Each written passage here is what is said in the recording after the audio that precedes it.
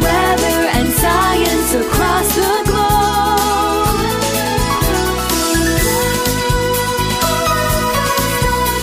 The Weather Jazz Podcast. Fence, noun. A barrier, railing or other upright structure, typically of wood or wire, enclosing an area of ground to mark a boundary, control access, or prevent escape. Prevent escape, as in snow. Can a snow fence help you this winter? Let's find out.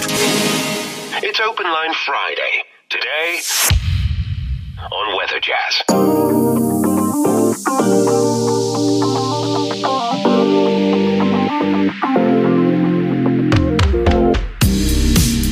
Welcome to Weather Jazz, a world audience podcast about anything and everything weather, science, earth science, and a whole lot more. Sometimes we combine Open Line Friday with a science topic. That's today.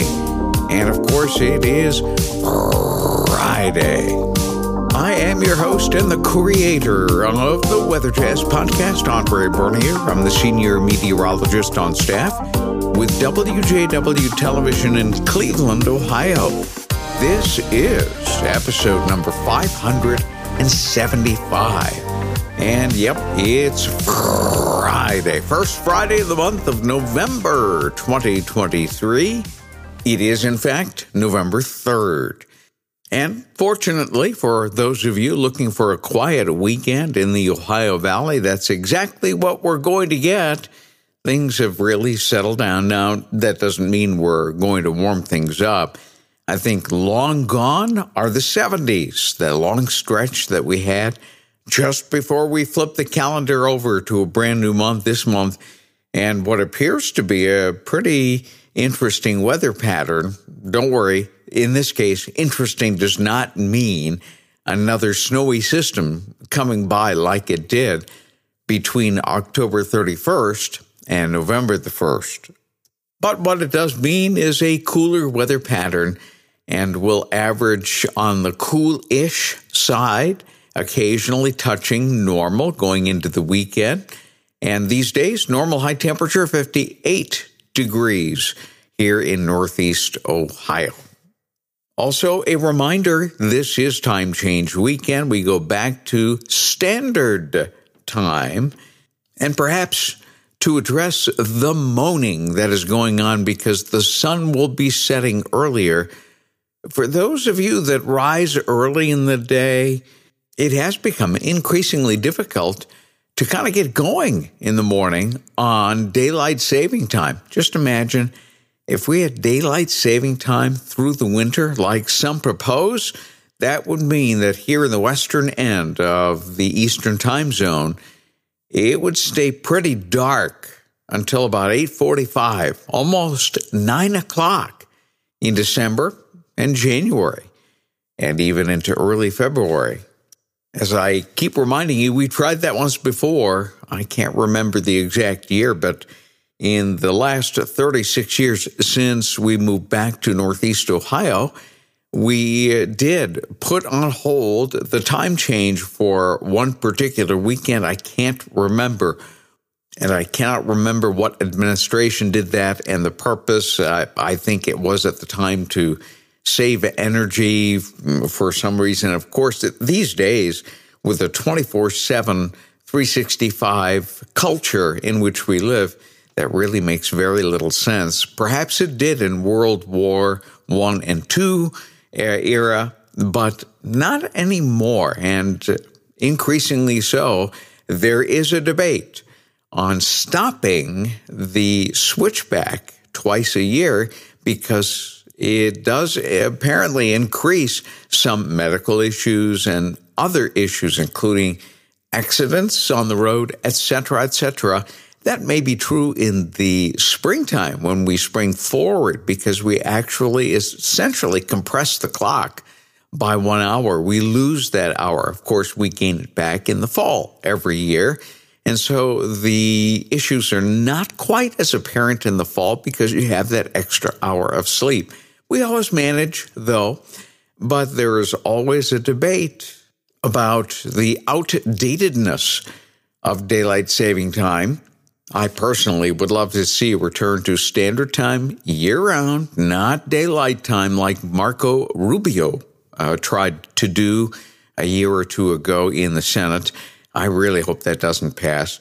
And I hope we return, if we do return, to stopping the nonsense of going back and forth, that we just go back to standard time year-round. Everyone will get used to it, and everyone will be happy. Now, one of the good things, one of the good elements of the time change is, in fact, the fact that it is a reminder to change batteries in the smoke detectors and the carbon monoxide detectors, those that are, in fact, operated or at least backed up by battery power. It's always a good thing.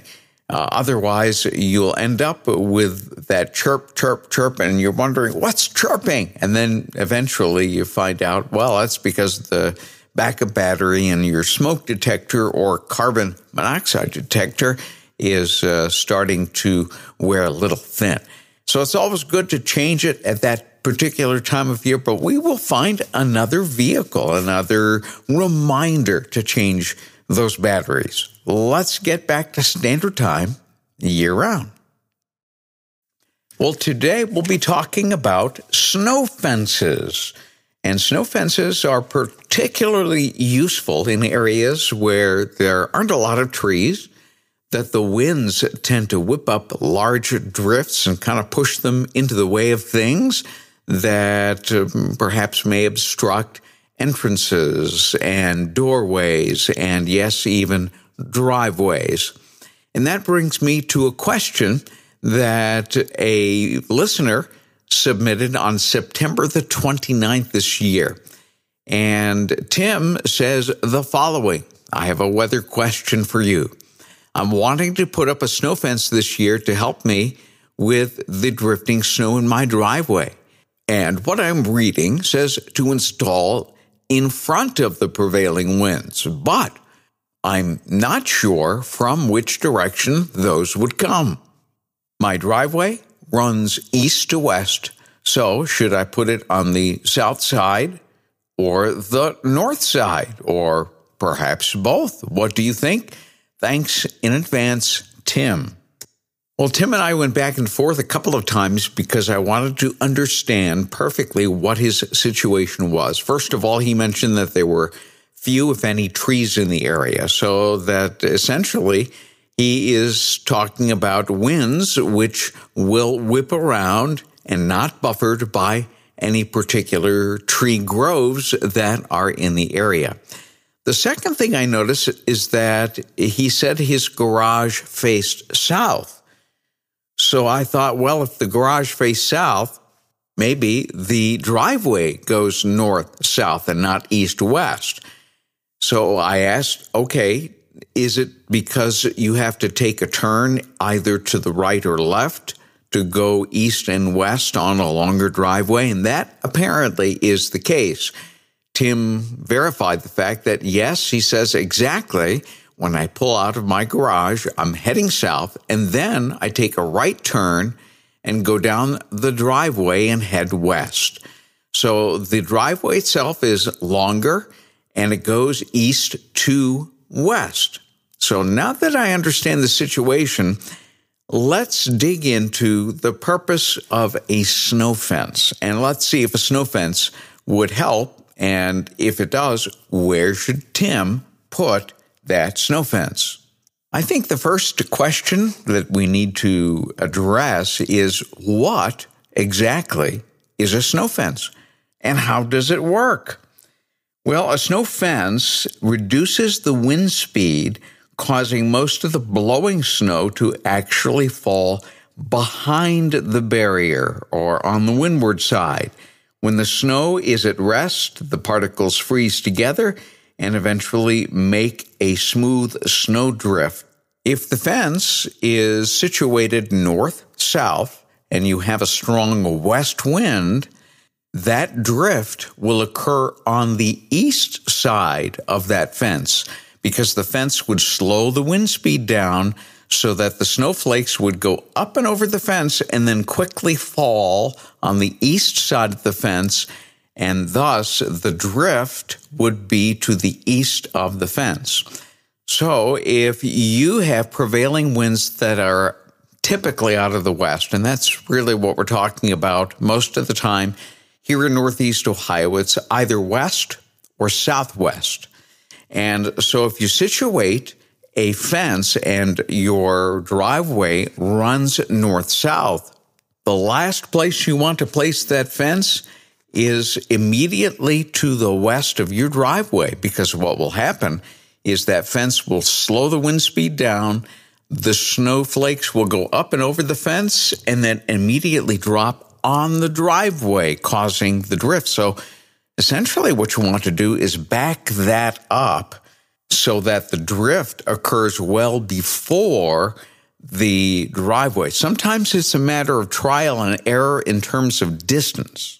Wind speed also comes into play, because until and unless the wind speeds go over 20 miles per hour, snow fences really won't do an excellent job of trying to build up the drifts in certain areas away from the driveway or the region that you're trying to prevent the snow drifts from forming.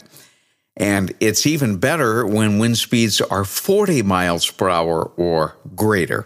And that's exactly why snow fences work so well in places like the Midwest, where you have these large open prairie areas without any obstructions that will limit the wind.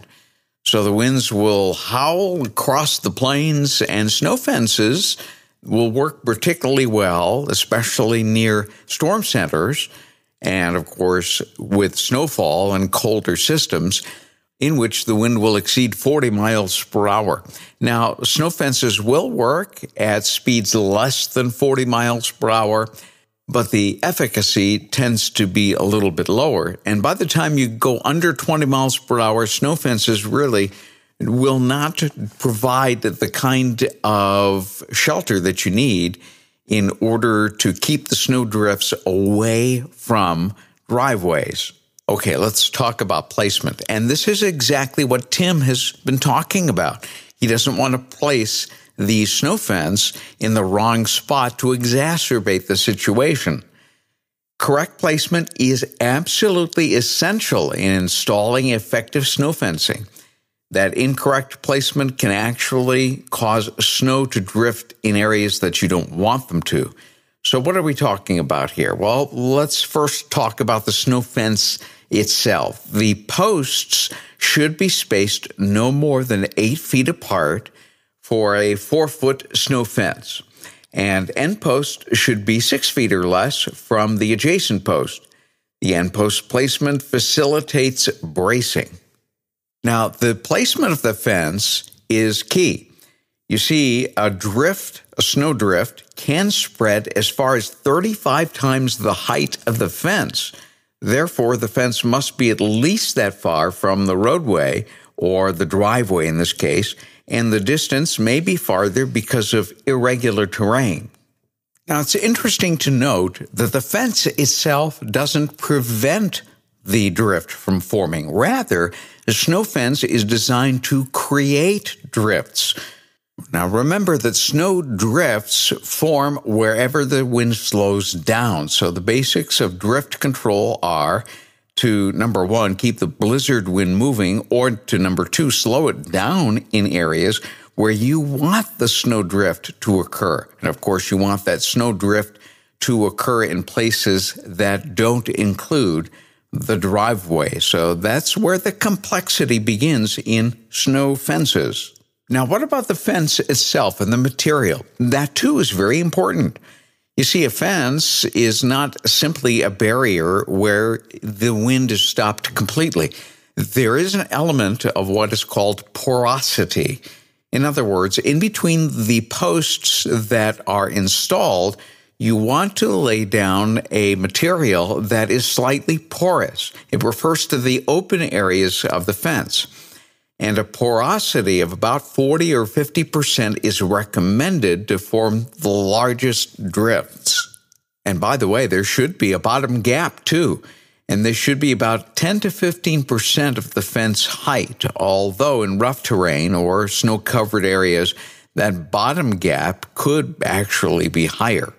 And the posts themselves that hold the material should be anchored very, very well, especially if there is a very windy scenario, because the wind will put a lot of force on those posts via the material that is spread out in between the posts.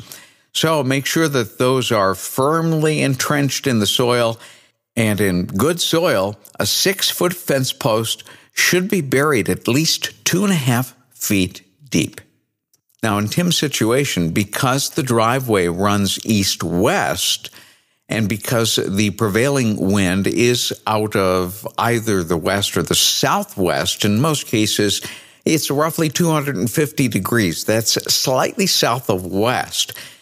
A little bit of trial and error will need to be used to see just exactly what works.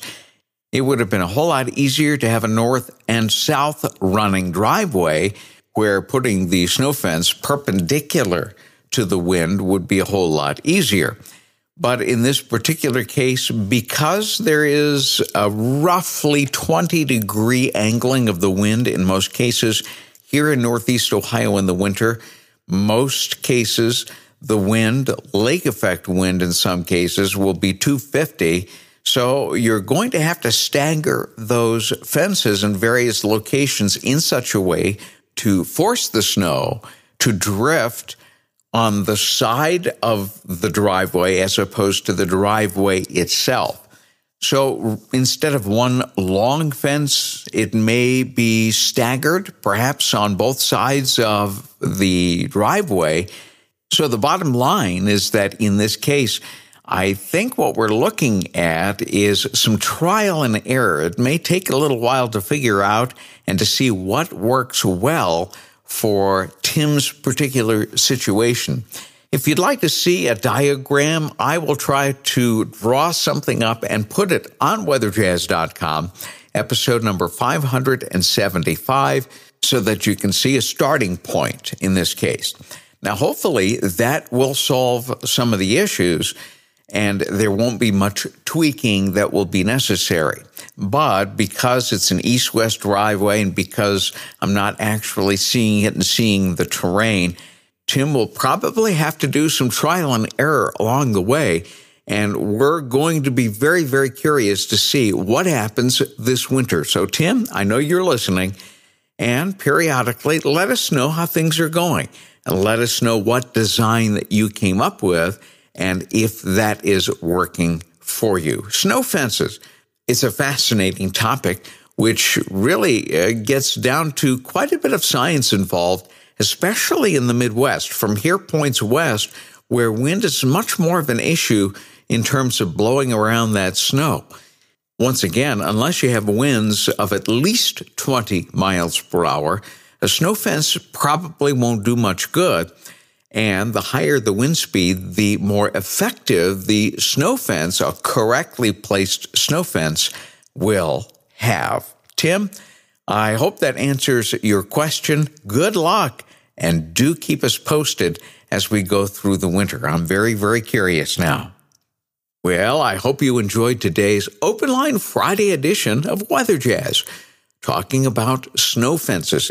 And if you know somebody who's maybe thinking about putting up a snow fence, this is the perfect episode to listen to and to introduce them to Weather Jazz. I would love to grow the audience to the point where we're talking to people all over the world, and in fact, we are. Now, the vast majority of the audience is in the Ohio Valley. However, we do, in fact, have a world audience, downloads from all over the globe. And yes, as of last Christmas Eve, that includes Antarctica. So we are truly global. We have hit every single continent with at least one Weather Jazz listener. Of course, there was only one in Antarctica, but that counts. There are a whole lot more globally. We certainly appreciate the fact that you're with us. Well, it's Friday. That means I get to brag on those that step alongside me so that I can make Weather Jazz the kind of program that is truly high-end. And of course, I'm always looking to increase the number of people that do exactly that, especially if you get something out of Weather Jazz and you don't want to see it disappear. Please do join this elite group. It's easy. Just go to the support tab on weatherjazz.com and you'll get all of the instructions. Thank you to Dale Osborne from Ohio, Erica and Larry Shaw from Ohio, Brian and Christine Barnes, and Will and Tonya Krause and family, all from Ohio. In Vermont, Victoria Singer and Kian Galunas. And from the sunny state of Florida, where they don't need any snow fences, and they're happy about that, Bill and Judy Martin.